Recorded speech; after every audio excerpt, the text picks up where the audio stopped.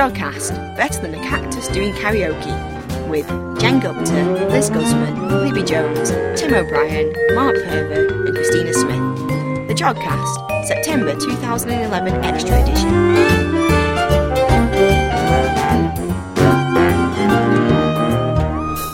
Hello and welcome to the Jogcast. I'm Libby Jones and joining me today is Jen Gupta and Christina Smith. Hi guys. Hello. Hello. So I've not been on the Jogcast presenting for a while, so it's good to be back in the country and back in the studio. So yay!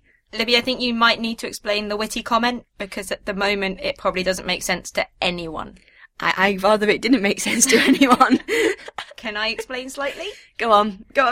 Off you go. Libby may or may not have been injured in a karaoke-related accident, which resulted in her having to walk around for a little while with her arms kind of up, looking like a cactus. That still doesn't really explain it. That's all I'm going to say. It was a freak accident at a karaoke bar, and I want to leave it at that. Okay, we should also welcome Christina back. Hello.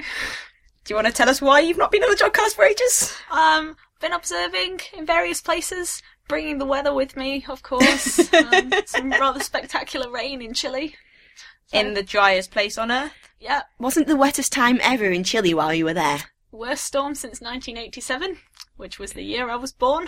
Nice. They had roughly 4.5 years worth of rain in 24 hours. Wow. So yeah. Awesome. Yeah. So Chile, and then where else have you been? Hawaii. Hawaii. Doing some observing there. Did it rain?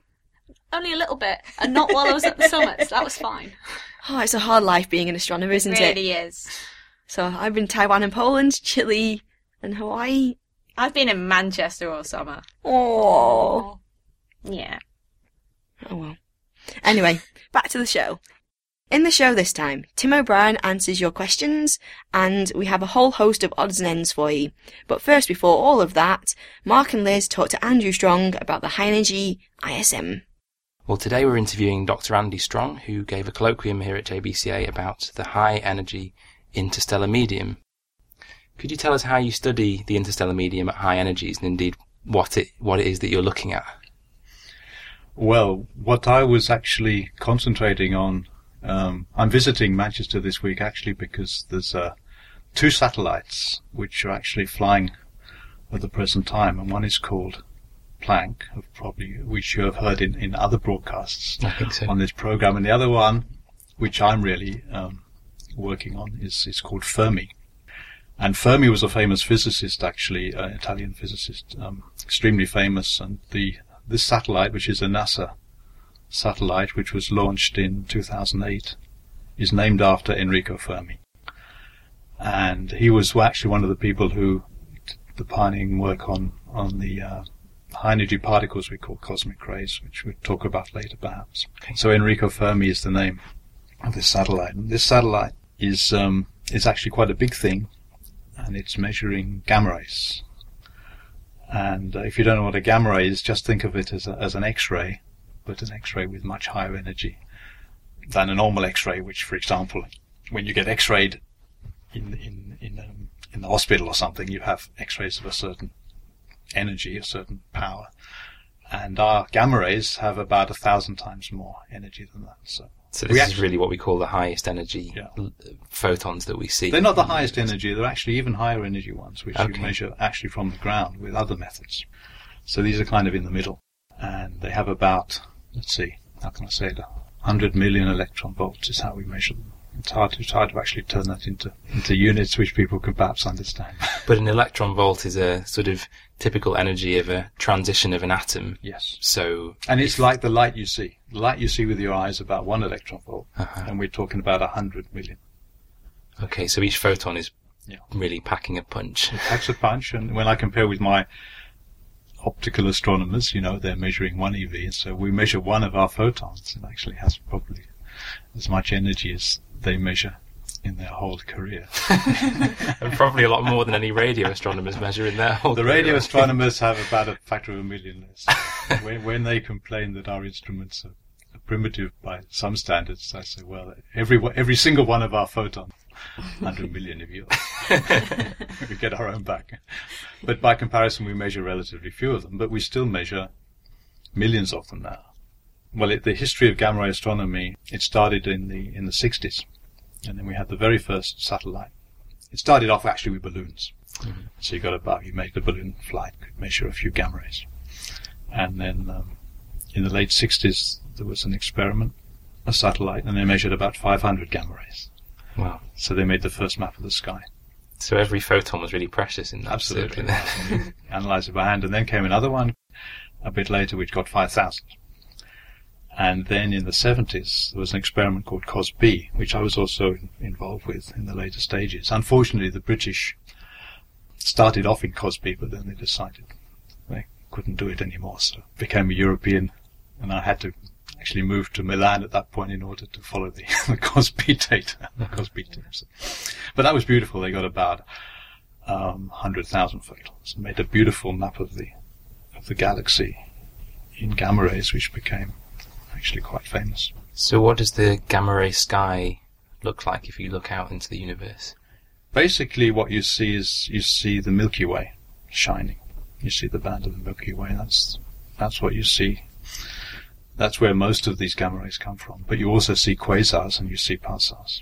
At the beginning there were only very few, but now this new satellite Fermi has measured hundreds and even thousands of these sources, let's say pulsars and extragalactic, let's say, sources outside, let's say quasars. So you're looking over all distances, because the pulsars are sort of comparatively close in our galactic neighbourhood, but the quasars are some of the most distant things that we can see. Ones, yeah. We can see lots of pulsars, and we can see lots of these very distant quasars out to really big distances, like half the radius of the universe is the limit we can actually reach.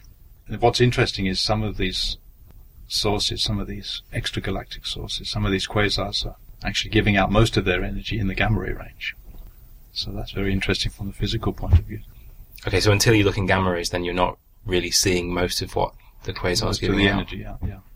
And this can be related, of course, you measure these things with all sorts of telescopes. You measure them with radio telescopes and with normal optical telescopes and with X-ray telescopes and with gamma rays. When you put all those things together, you actually measure with wavelengths which are changing by about a factor of 100 million or something, different wavelengths, and then you put that together and you can do lots of nice physics with that, because you see so many different wavelengths at the same time from the same object. So then when you look a bit closer to home, like at the interstellar medium of our own galaxy, that's obviously a diffuse thing. It's kind of the gas between the stars rather than the compact sources. What sort of things do you then see? Well, you're exactly right, that you see the gas which is between the stars, and you see it because what we call cosmic rays, which are these high energy particles, which I was talking at the beginning that Fermi was one of the first people to work on. They actually interact with the interstellar gas. So if you have a cosmic ray proton, that's like a hydrogen atom, let's say, but going very fast, and it hits an interstellar gas atom. They makes an interaction, just like at CERN in the LHC or something, full of things like that going on, of course. Okay. But they happen out there in interstellar space, and they make gamma rays just by these interactions. So the cosmic rays themselves are also packing a tremendous punch, then. Yeah, the cosmic rays are something which are actually filling the whole of the galaxy. And the thing about cosmic rays is you can also measure them directly at the Earth by sending up balloons. In fact, we can mention that cosmic rays were discovered. It will be actually a centenary of cosmic rays next year, and they were discovered by a guy called Victor Hess in Austria. Let's see. Now, let me get this right. I guess it must be 1912, because it means that the centenary is next year. You can find on the web, if you look, you find pictures of this Austrian guy going up in a balloon to a couple of kilometers, or what the height was, and then actually finding that you measure the cosmic rays, they're everywhere. They're on the Earth. They're going through your body all the time. But nobody knew what they were. So what he did, he went up in a balloon to find out. He expected them to get less as you go up. In fact, they got more. The intensity increased. So, conclusion, they're coming from outside the Earth. And nobody knew before. And so that's the discovery of the fact that cosmic rays come from outside the Earth. And that was the start. They do show up in a few things. I know that sometimes when astronauts take photographs at the International Space Station, you get these streaks across the picture and things like that. Yeah, I mean, they're actually dangerous for astronauts, of course, these particles, because they ionize. You know, they're basically dangerous once you get outside the Earth, so you have to protect yourself against them. Okay, so these cosmic rays are everywhere, and you can measure them directly in satellites and in balloons. So it's a whole zoo of cosmic rays. There's the protons, and then there's all the other type of elements you can imagine, up to iron, and even uranium. So really heavy atomic nuclei. Yeah, you can get really heavy cosmic rays up to really heavy things. And do we know more now about where they come from and what they are? Because they still seem to be quite mysterious in some ways. They are actually still mysterious, and nobody really knows, one must say. People think they came from exploding stars, like what we call supernovae remnants, which a supernova is when the star explodes, and afterwards it makes this big bubble, which is called a supernova remnant, which lasts a few thousand years. And in this time, when they're in this bubble phase, they accelerate cosmic rays because they are shock waves, basically. So we think it's called shock acceleration. It happens by shock acceleration in the interstellar medium. And this is the current theory which seems to hold up. So these cosmic rays then fill the galaxy, and then when they interact with the interstellar gas, they make gamma rays, and that's why we can see the Milky Way shining. So you're not really able to be directional enough to see the cosmic rays directly and say, oh, well, they've come from over there, or no, that's a very interesting point. Actually, you would think that you can measure the direction of the cosmic ray in your experiment, but you don't actually know where it came from, and the reason is that they're charged particles. A charged particle moving in a magnetic field it gets bent, changes its direction, and the Milky Way is actually full of magnetic fields. Has actually quite a relatively strong magnetic field by, let's say, by astronomical standards. And that means that even if a cosmic ray, even if it's directed immediately towards you, when it's emitted, it actually gets so bent that when it comes to the Earth, it's going in a completely different direction. Okay. So there's no way that you can just look out there and say that cosmic ray is coming from this pulsar of this object, because it's been completely bent.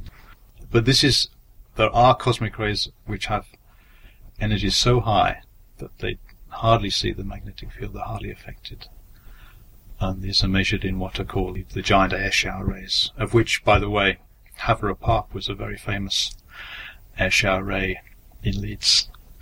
Until it was closed down. This measured cosmic rays at such high energies that you could, in principle, expect to see where they're coming from. And there are new experiments now which are actually finding some of these cosmic rays apparently coming from quasars, perhaps, right, or nearby quasar-like things, or big extragalactic galaxies.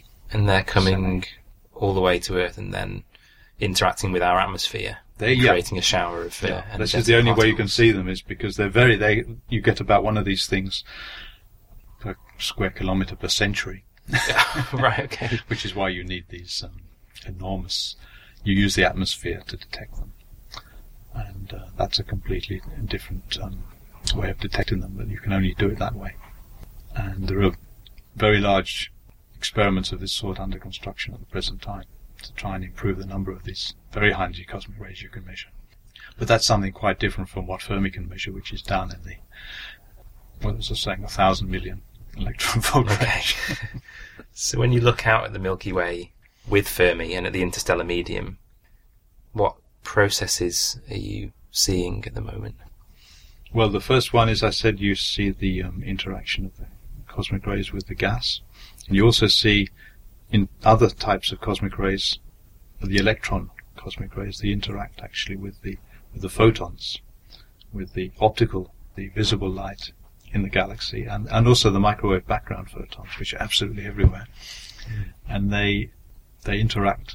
So the electrons interact with those photons by a process called the Compton effect, which is named after a famous physicist called Compton. And they also make some of the gamma rays which we see. And that's particularly interesting because in this talk I was also trying to put the link between the Planck satellite and the Fermi satellite. One of the links is that these electrons, by this Compton effect, they make gamma rays, but they also make synchrotron radiation, which is when the electrons spiral in the magnetic field.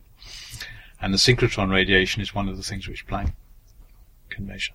So Planck, looking at much lower frequencies, measuring the cosmic microwave background, also picks up the signature from these interactions. In fact, for some of them, it's what they call a foreground, in other words. In order to see the microwave background and do cosmology, for them, these things are disturbing effects, and they really would just want to get rid of them, eliminate them. For us, that's the interesting thing, because we want to see the galaxy. So some of them want to eliminate it, and some of them want to study it. But by combining the data of the Fermi and the Planck satellite and other satellites in the future, you have such a wide range of different views that you can try and disentangle these processes. So I think that link will be very important in the future. And can you map the magnetic field of the galaxy in this way? You can, indeed, especially experiments like Planck. They're going to measure this synchrotron radiation due to the electrons, and that depends on the magnetic field. And so by actually mapping that radiation, you can get at least some idea on how the magnetic field is structured, like it's some huge spiral. Mm-hmm. We think that there's a lot of the magnetic field in the galaxy is shaped like a huge spiral. In fact, just like the spiral arms. So sort of wound up like the spiral arms by the rotation? Yes, it's made by some kind of dynamo probably. But there's lots of other ways of measuring magnetic fields, actually. You can look at pulsars, and there's certain aspects of the radio emission from pulsars which are directly related to the magnetic field, so that's another way of doing it. And you can also look at a similar thing, looking at quasars and other sources outside the galaxy, and they also can be measured in the radio. Mm-hmm.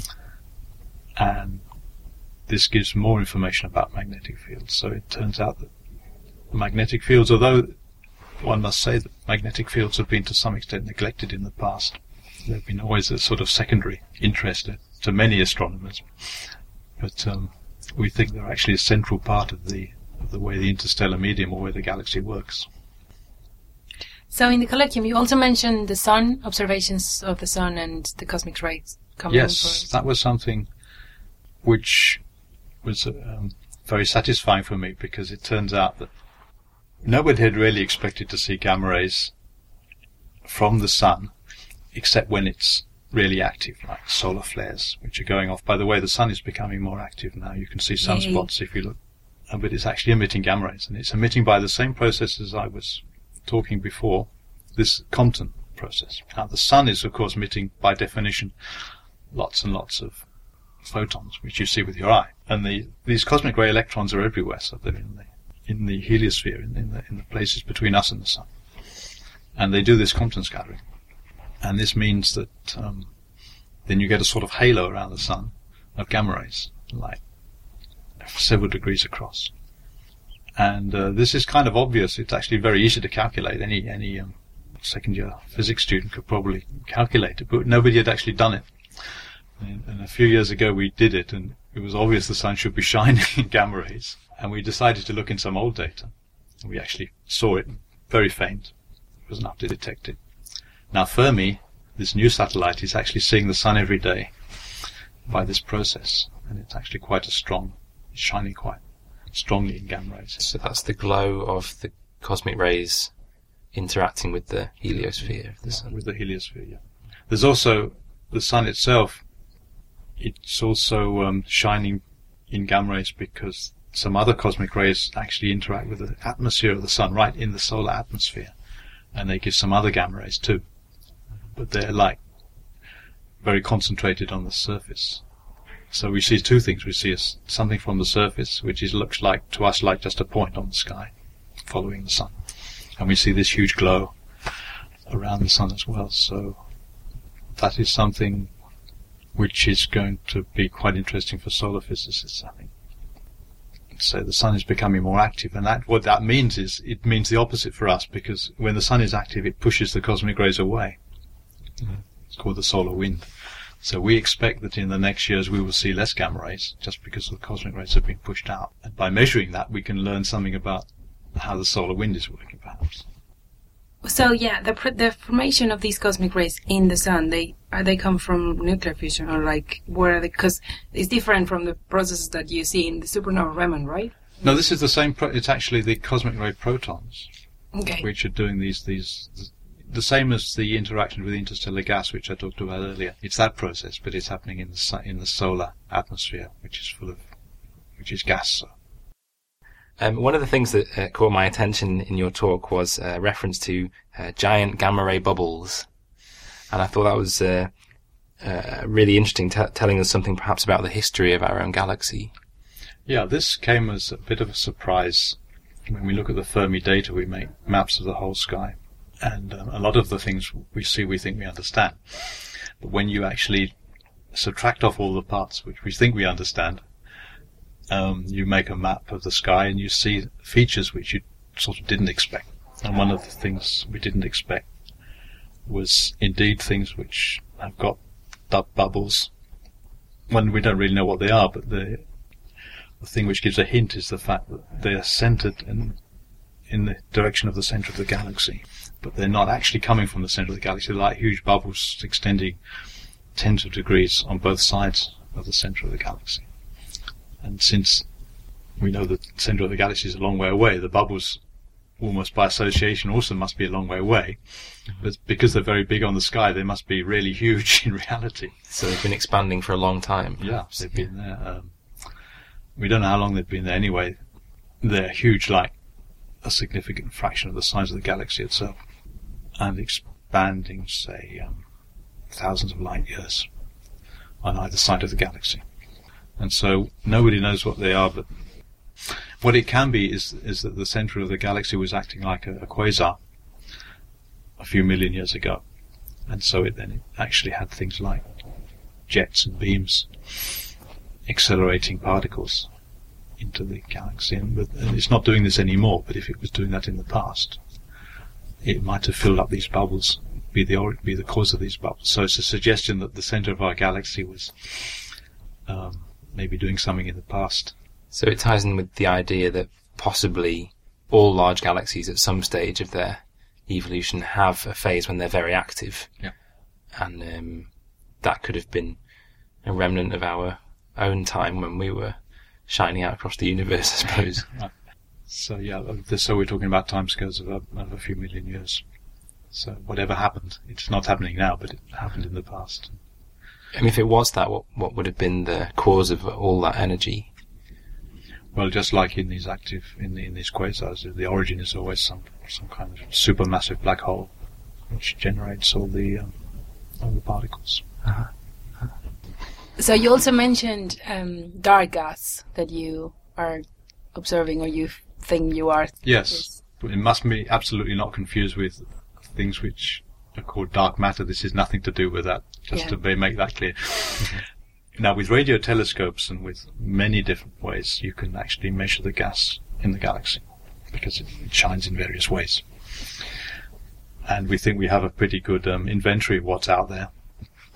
But it turns out that with gamma rays, because of these interactions of cosmic rays with gas, they really, as it were, see all the gas by the fact that it's shining, by the interactions with cosmic rays, independent of the gas actually shining by itself.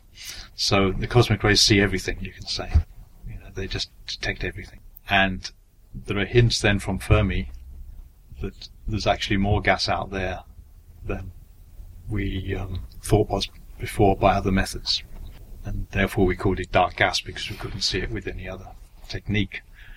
And there are actually hints then coming from other types of experiments like Planck, which you can see in other ways, that indeed there is gas out there which we couldn't see by any other way. And the gamma rays are going to be the best way of at least detecting all of it. And then we have to scratch our heads to see actually what this dark gas really is, and why isn't it shining? Why can't we see it? And maybe with other methods we can actually see it in the future. So the gamma rays are sort of pioneering our detection of these new parts of the interstellar medium.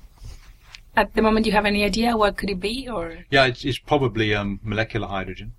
We see molecular hydrogen by other methods, but this is a kind of molecular hydrogen which, for various reasons, can't be seen by any other technique. Is that because it's rather cold? Normally we detect molecular hydrogen indirectly because it is associated with a molecule of carbon monoxide, which can be measured very easily. And that happens in very dense clouds in the galaxy of gas. And probably this molecular hydrogen is much more diffuse, and it's not associated with this carbon monoxide. And that's why it makes it hard to see it with radio telescopes and by other methods. So it's probably more diffuse, and that's why it's really hard to detect.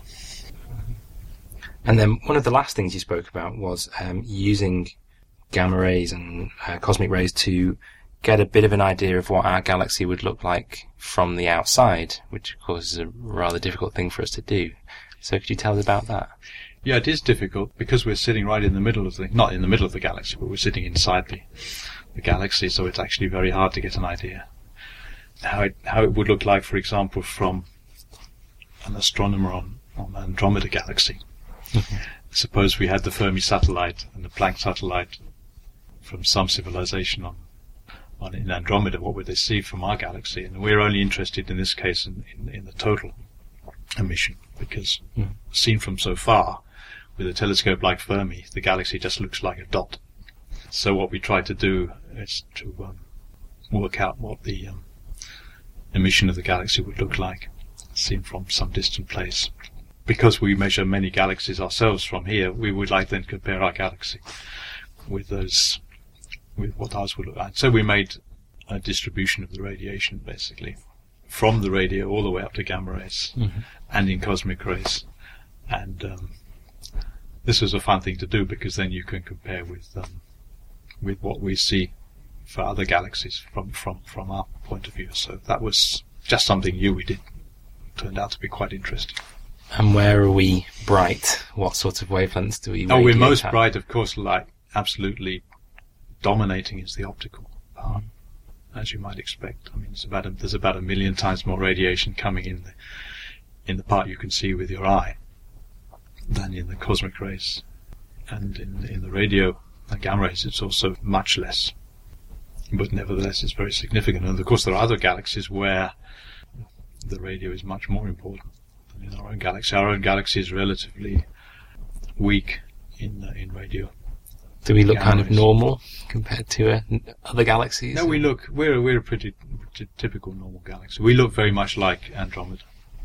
I think an astronomer Andromeda looking at our galaxy would see something pretty similar. Okay, well, we wish you very good luck with the rest of the results from Fermi. Thanks very much for being interviewed. Thank you very much. Thanks for that, Mark and Liz. So, we come to the odds and ends section of the show, and my end is actually the demise of a satellite. So, the Upper Atmosphere Research Satellite, which was decommissioned in 2005, is going to have an uncontrolled entry to the Earth. That sounds scary. It is, because there's a 1 in 3,200 chance of it hitting you. That's not great, really. Well, we don't really know where it's going to land. So this is a bus-sized satellite, which is going to... sounding better and better. Well, maybe. So this satellite is going to be coming down to Earth towards the end of September. It's going to be an uncontrolled re-entry into the atmosphere, and hopefully most of it will burn up, and its debris will land over in a 500-mile area in the ocean somewhere. We hope. Right. But no one really knows where it's going to land, and tracking it is going to be quite difficult at the moment until it actually starts its re-entry and burning up and disintegrating. So, 1 in 3,200 does not sound like very good odds to me. Wait a sec. Why is it not able to be controlled? The satellite was commissioned before all the space rules happened for satellites. Right. I don't really know exactly what space rules they are, but what satellites need to do is they need to have enough fuel left over for re-entry, so they can control where the satellite is going to land. And, well, this was before that time, so it used all its fuel doing its mission, looking at the atmosphere and, well, global warming. So instead it's going to plummet back to Earth in some uncontrolled manner. Not to alarm anyone. Brilliant. Yay! So, at the end of September, hopefully we'll all be talking to you soon. Hopefully you'll be able to listen to the October edition of the Jodcast and we won't all be dead. Happy thoughts there. Happy thoughts. Shall I move on? My odds and ends are coming from things that we've talked about on the Jodcast before. In the September show, we mentioned that the Astronomy Photographer of the Year winners were going to be announced on the 8th of September, and they were. The overall winner is a guy called Damien Peach, who took a brilliant picture of Jupiter with two of its moons, Io and Ganymede, and the detail is just amazing. You can actually see some detail on the moons, which is unbelievable. I didn't think you could do that from the ground. My favourite one is from the People and Space category, which was taken by a guy called Jeffrey Sullivan, and it's kind of a self-portrait of him standing and then there's the Milky Way rising above him, and it's really cool. These photos are really spectacular, aren't they? I mean, the time and effort everyone's put in to make these amazing photos. And they're brilliant, and I think they're on display at the Greenwich Observatory, so we'll put a link in the show notes to all the details for that. My second odds and end is, again, some pictures, and again, something we talked about before. I think in the August Extra shows, Adam was talking about the Lunar Reconnaissance Orbiter dropping its orbit so it could try and get some better pictures of the Apollo landing sites. Now, we found this out via Twitter, and the LRO, tweeting in the first person, wasn't quite sure if it would be able to get any good pictures because it was dropping its orbit but it wasn't changing its speed. So it would be going really fast and it might be too blurry. But they've managed to get some really amazing pictures of the Apollo 12, 14 and 17 landing sites. And it's really incredible because before the LRO images of these sites, you could kind of see footprints, you could kind of see tracks. Now, you can tell the difference between astronaut footprints and from the wheels of the buggies. So you can see where they've driven around all on the moon's surface. It's mental. It's so detailed. It's amazing. So these were taken with the narrow angle camera, and what I didn't realise was that the LRO is actually in an elliptical orbit around the moon. So what they did was they kept the average altitude above the lunar surface, but they changed how elliptical this orbit was. So instead of going from a kind of usual altitude of about 50 kilometres, the lowest altitude it went to was only 21 kilometres. And it stayed there for 28 days to get a full lunar rotation, and then it's gone back up now to 50 kilometres. So was it tweeting these pictures as well as telling you about it moving up and down? No, these were all released in a big kind of press release a couple of days ago. The other really cool thing is that Phil Plait, the bad astronomer, on his blog has taken the picture of the Apollo 17 landing site and then found a picture on the NASA website that is an original photo taken by the Apollo 17 astronauts as they left the moon, taken on a 16mm camera apparently, and he's kind of cropped this and rotated it and put it next to the LRO image on his blog, and it's amazing. I just love it. That's pretty cool. Can you actually see like bits of spacecraft and flags and things? Yeah, so in footprints?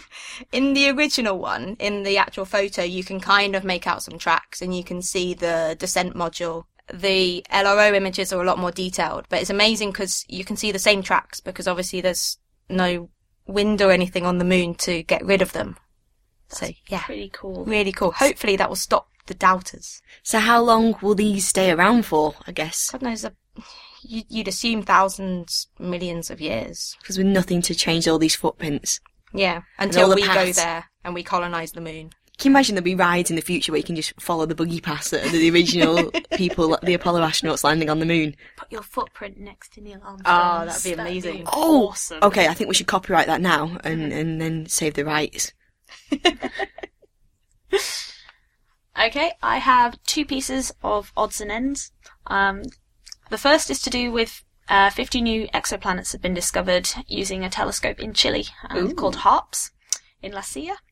And this set of 50 new exoplanets includes 16 super-Earths, which are planets that are bigger than Earth but have a mass smaller than gas giants like Jupiter. And interestingly, one of these super-Earths is actually inside the habitable zone, which is the area around a star where water could be liquid, and it's therefore considered habitable by aliens, I guess. Life, generally. So that's quite interesting. But actually, 5 of these planets have masses that are less than 5 times the mass of the Earth. So they're pretty small in extraplanet terms. So we're getting there. We're getting there. See, it's weird because we keep on talking about new exoplanets being discovered, and I'm almost finding myself, I'm not getting bored, but I'm waiting for the day when we actually find a planet that is like Earth, that we could actually, if we could travel there, go and live on. And it's just strange to me that I could get to this point where they found 50 exoplanets, and I'm just thinking, yeah, but none of them's really like Earth. Yeah, but one of them's in the habitable zone, so we're getting there. Yeah. And this one, the one that's in the habitable zone, is only 3.6 times the mass of the Earth, so it's not that much bigger. Yeah. I suppose so. I reckon we could go and live on that. Give it a whirl. Alright, how I'll it send goes. you guys first. Send me a postcard. Libby's pulling faces at me now because I insulted her on the last Jobcast when we said that we couldn't believe she couldn't get the postcard to us before she did. The postcard was definitely sent in Taiwan, and in fact, one of them I sent has only just arrived 3 weeks later after being back. It arrived yesterday. So, and some of them still haven't arrived yet. So you were doing really, really well a week after I returned getting a postcard, and then not believing me when it was sent. Let's get back on track. Okay. Record straight.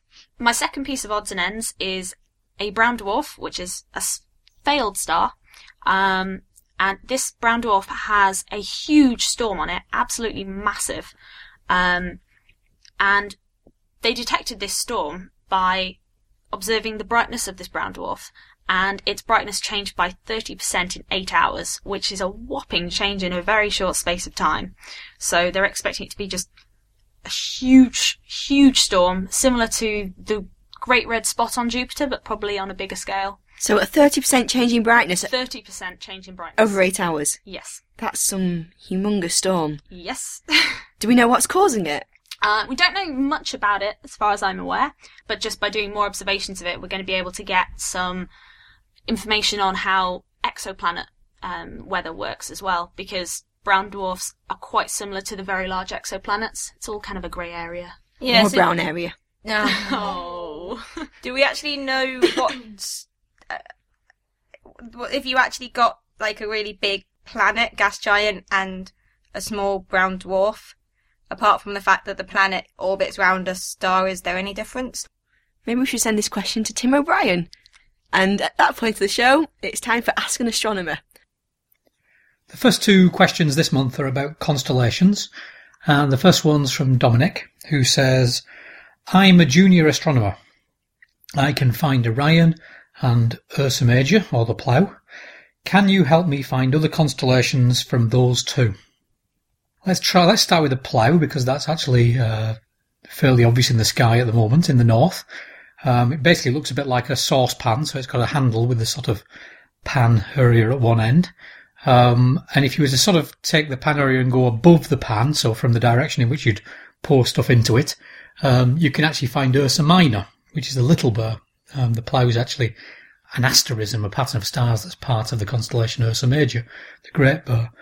So the little Bear, Ursa Minor, also looks a bit like the Plough shape, although sort of rotated, so a bit like a sort of pan with a long handle. And at the end of the handle is actually the North Star Polaris, which of course you probably know you can find that by taking the 2 stars at the end of the Plough, which is the opposite end to the handle, so the sort of pan end, the 2 stars that are right at the end, and extend those sort of upwards, if you like, above the pan shape. And the next bright star in that direction is Polaris, and that's basically at the end of the tail of the little Bear, the end of Ursa Minor. And if you were to go below the pan of the Plough, you'd actually find Leo, Leo Minor and Leo. Leo's the lion, of course, but to be honest, it doesn't really look like a lion at all, so I'm not sure that's much help. If you take the Plough and you take the handle of the saucepan and you follow the curve around, so you're sort of curving around, following the curve down around from the Plough, you'll see a bright star called Arcturus. And I think people sometimes refer to that as arc to Arcturus, as you sort of follow this arc around.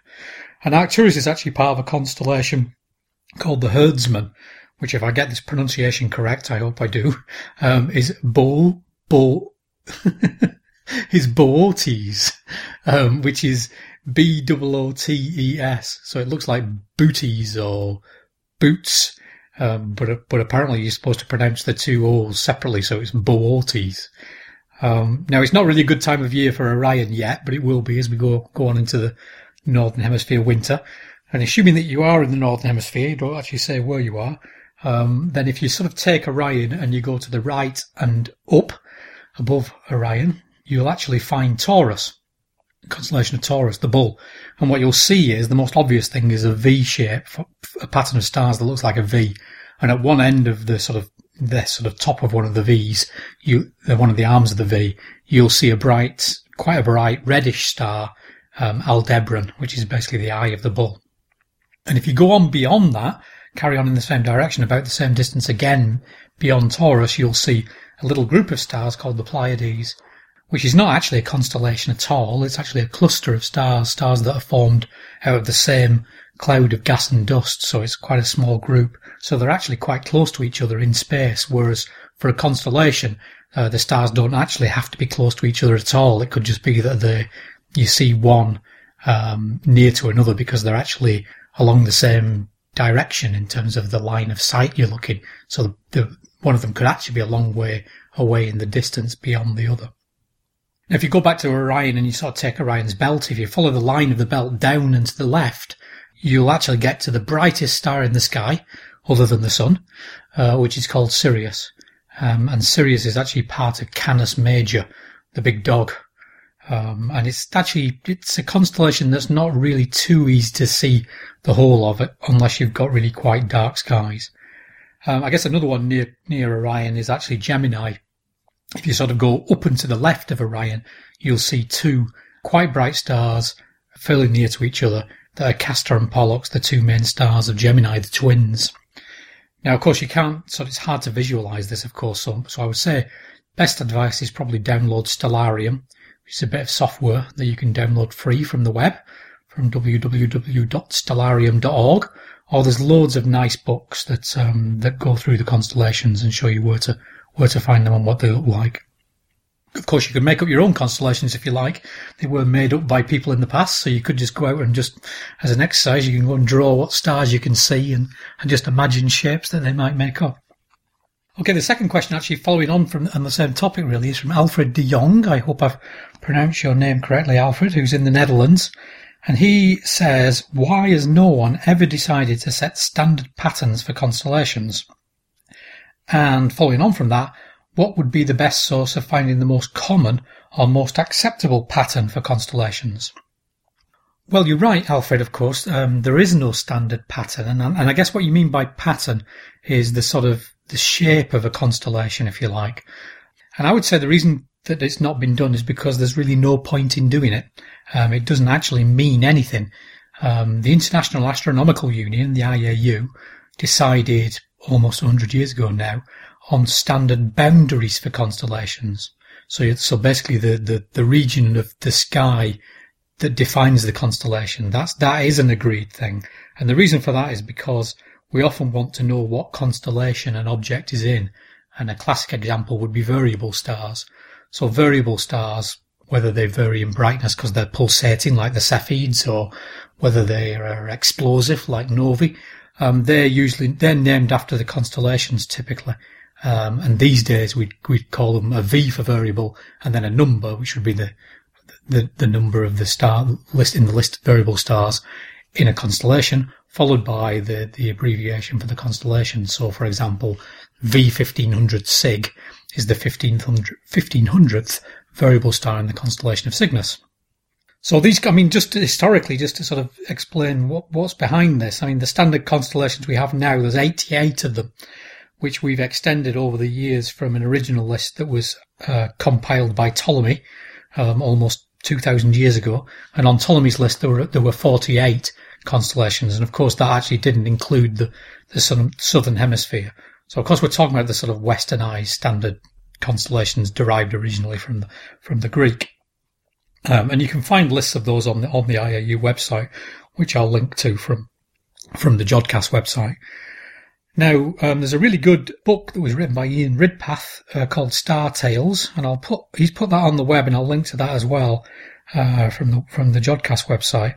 According to his book, he says the practice of basically drawing these sort of fantastical constellation figures. So the bull of Taurus, or the hunter of Orion, or the herdsman of Boötes began to die out in the 19th century as it sort of, I guess our more modern scientific approach to astronomy started to take over.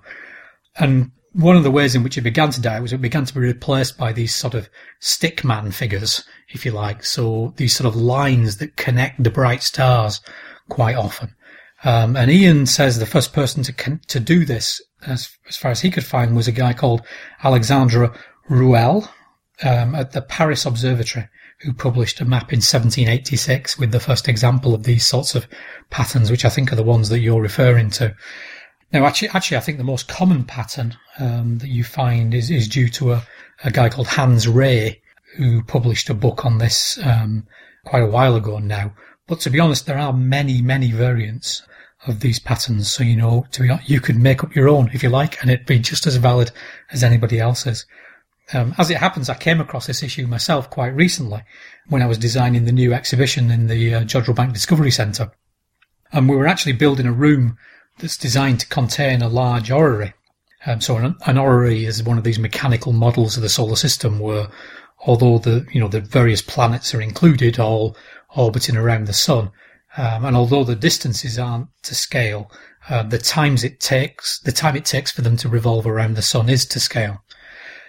So traditionally, these orreries have a clock face underneath the planets, where the planets sort of orbit against, and that would usually indicate the months of the year and the 12 signs of the zodiac, that the sun moves through during the course of the year.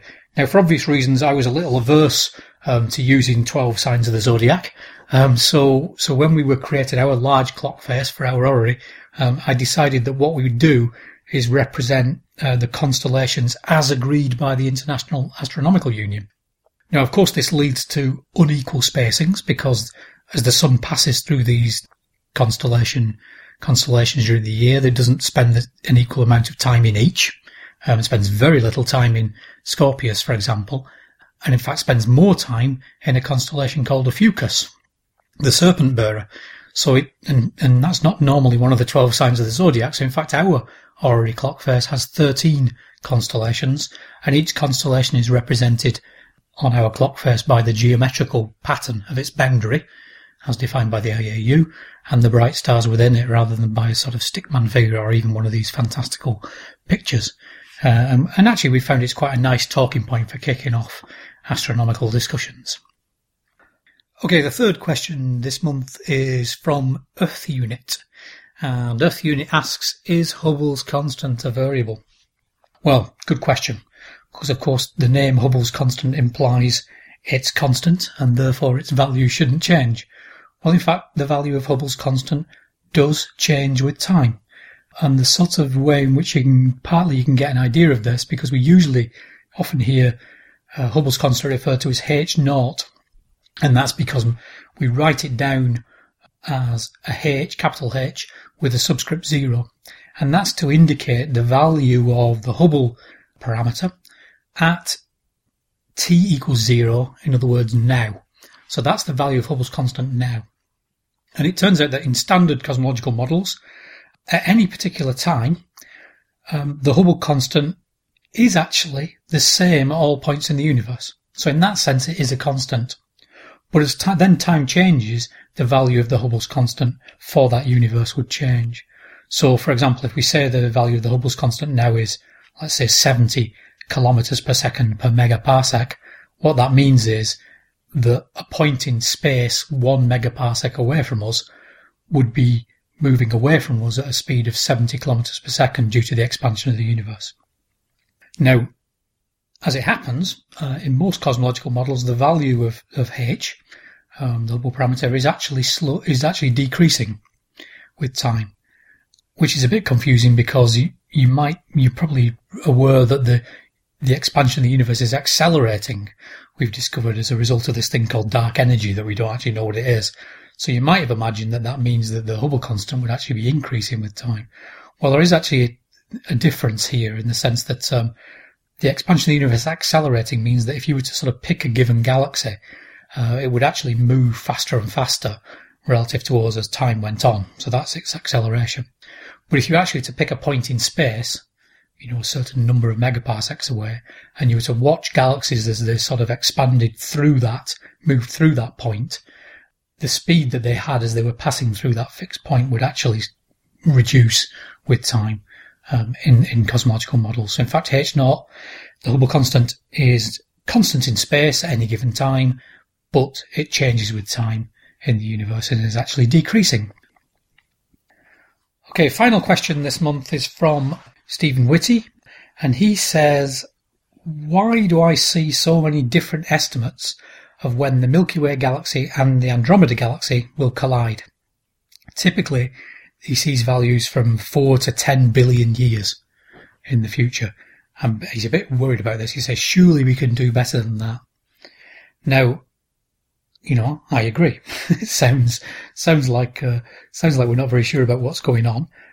Of course, it partly depends where you've seen these numbers, and it could be just a good example of the astronomer's favourite word, which is about.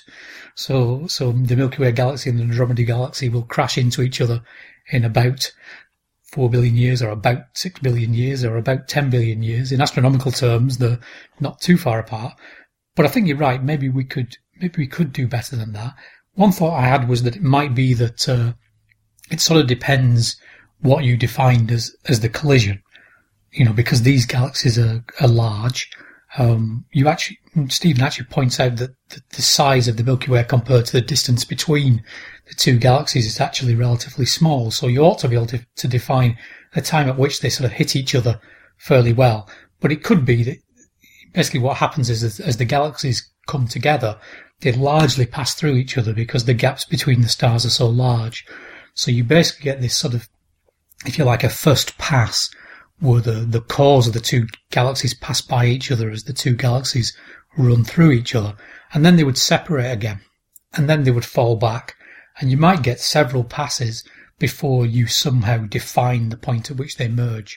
So that could be one confusion, is how long does this merger process last? Are people talking about the first pass of the cores of the galaxies, or are they talking about the point when they've defined them to actually have been merged together to form the final combined galaxy? Which, by the way, most people are referring to now as Milkomeda, the Milky Way galaxy and Andromeda. Anyway, the distance to Andromeda is quite well known, about 780 kiloparsecs. The speed at which it's moving towards us is also, relatively straightforward to measure. 120 kilometers per second is a good estimate. We don't actually know very well what we would call the transverse velocity, which is the speed at which Andromeda is moving sideways to our line of sight, because you can't use Doppler shift to measure that, which is how we get the velocity along the line of sight, the so-called radial velocity. You'd have to sort of watch the movement of the stars and then, using its distance, estimate what speed they were moving at, and that's not been done. There's an upper limit on it, in the sense that it's likely to be less than about 200 kilometers per second. So there is some uncertainty there in any modelling. The most recent sort of simulations I could find actually are by a pair of authors called Cox, no relation I don't think, and Loeb in 2008. And it's interesting because they actually show that in their simulations, the first close passage between Milky Way and Andromeda will happen in less than 2 billion years. So that's actually a lot lower than Stephen's lower estimate, that what he'd seen of 4 billion years. So the first pass is less than 2 billion years, and the cores of the galaxies will be fully merged in less than 5 billion years. So, basically that whole merger process takes between about 2 and 5 billion years. Now that is shorter than most previous simulations have found. And the reason they argue for this is they put that relatively short timescale down to the fact that in their models they've included what they call the intra-group medium. In other words, between these galaxies would consist of stars and gas and dark matter. And obviously in any given simulation, some simulations might only include the stars, some might include the gas and the dark matter. They actually include an intra-group medium, so between the galaxies in the local group, between the Milky Way and Andromeda, they also include dark matter and gas. And it turns out that what we call dynamical friction, which is basically the sort of gravitational interaction between the galaxies and this intergroup medium, that interaction extracts orbital energy and angular momentum from the galaxies. So rather than sort of, if you like, sort of orbiting around one another to some extent, because you're taking out energy and angular momentum from that orbit, they sort of fall together quicker. The cores sort of end up, directed more directly towards each other rather than orbiting one another. And so the merger happens quicker. And that intergroup medium's not typically been included in simulations before. They actually did do a variety of different models, and typically the average first pass was in 3 billion years' time, and complete merger in 5.5 billion years. So allowing for all these uncertainties in things like the transverse velocity and so on. So that seems fairly robust. And the final Milkomeda galaxy looks like an elliptical galaxy, which is sort of what we generally believe, that the ellipticals form from the mergers of spirals. Interestingly, one of the things that they actually predict is they look at what happens to the sun, because of course, the sun's evolving.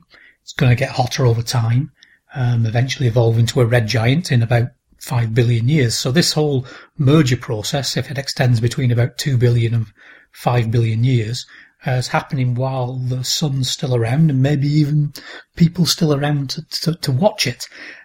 So they actually look at where the sun goes. And because they can't do that exactly, they sort of pick all the stars that are roughly in the region of the Milky Way, basically at the same distance from the centre of the Milky Way as our sun is. And they see what happens to those. And there's a good chance that the sun could be ejected into a so-called tidal tail. So it basically gets stripped away and chucked out of the Milky Way altogether. There's actually even a small chance that the sun jumps galaxies. And it switches from being in the Milky Way to being in the Andromeda galaxy about 4 billion years in the future. So basically after these galaxies sort of pass through each other, after the second time they pass through each other, it sort of gets captured by Andromeda and then heads off into the Andromeda for a bit before they finally merge. It's actually even been discussed other people have been discussing whether the Large Magellanic Cloud, which is a small dwarf irregular galaxy close to the Milky Way, visible from the southern hemisphere, whether that might not actually be a companion galaxy to the Milky Way. It might actually be that it's actually not bound to the Milky Way gravitationally, could even be the product of a merger between M31 and another galaxy 5 billion years ago, and in that merger the LMC was flung out and ended up on an orbit where it now happens to have come close to the Milky Way.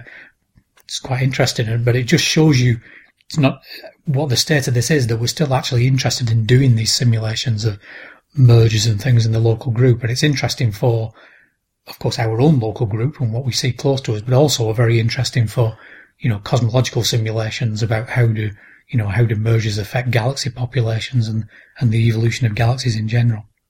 Thanks for that, Tim. So it's feedback time, so all of you who are not that interested in feedback and hearing what our awesome listeners have to say, you can go and put a kettle on and come back for the credits. Because someone's going to come back to listen to the credits. The music's good. I like the music. Okay. So at this point, I'd like to say our forum is still down. We're still having some server issues, so I'd like to apologise for all the people who regularly use the forum and say there's no feedback from there. And hopefully we should get it back up and running as soon as possible. Our amazing IT guys are on the case, but they seem to have a lot of work to do, and it may take a bit longer. So hopefully we'll get that back as soon as possible. We've had a couple of emails. One was from Martin Holden, who says that he loves the show because of the depth of the interviews and wanted to know how to get a Jodcast t-shirt, but unfortunately you didn't include your full email address. I'm assuming it ends .com, but it might not. So if you could send us another email, as long as you want a men's large Jodcast t-shirt, we'll be able to sort that out. Also, thank you to John Beavis for your comments saying thank you to us. So thank you to you for thanks to us. And I don't know where I'm going with this, but we've also been nominated apparently for a European Podcast Award, so I'm not quite sure what the deal is with that, but if you can vote for it, we'll put a link on the website. We've also had a couple of tweets on Twitter. The first from Reese Pie, and she's just finished listening to the latest excellent Jodcast episode, and if you liked it, then you should have put a ring on it, is what she says. Oh, that's a really bad diamond joke, isn't it? Think so. She did put the hashtag "see what I did there." Oh, you owe us cake for that. You can't bribe cake out for a very bad pun, especially when there's a website that does it as well and calls the pulsar Beyonce and then describes the diamond planet as its ring. That's, again, awful. It is very awful, but very amusing in some respects. But I want the diamond planet. Everyone wants the diamond planet. Yeah, but I'm officially staking claim on it.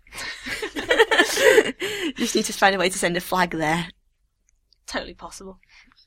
The second tweet that we have is by Happy Hero, who says, "While England is on, I'm listening to the Jodcast, an astronomy podcast, because that's how I roll." So, nice to know. Good, good. I actually watched the England match for once, and it was very boring, so I think Happy Hero had the better choice there. On Facebook, I'd like to say thank you to everyone who has liked us in the last couple of weeks, and if you haven't liked us yet, please go and click like, because we're awesome. Also, Mark Shaw has said, "Woo! I made it to the Facebook Jodcast page. Sorry it took so long. Now, where's that tractor beam for that diamond planet?"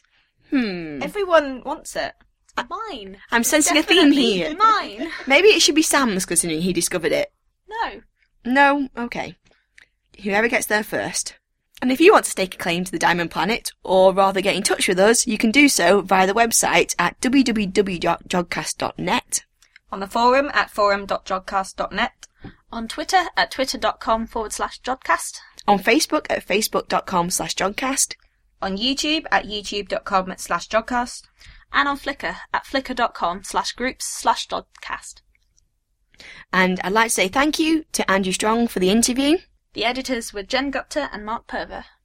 And the producer was Libby Jones. Yay! So, until next time, Jod on! Bye. Bye. Bye!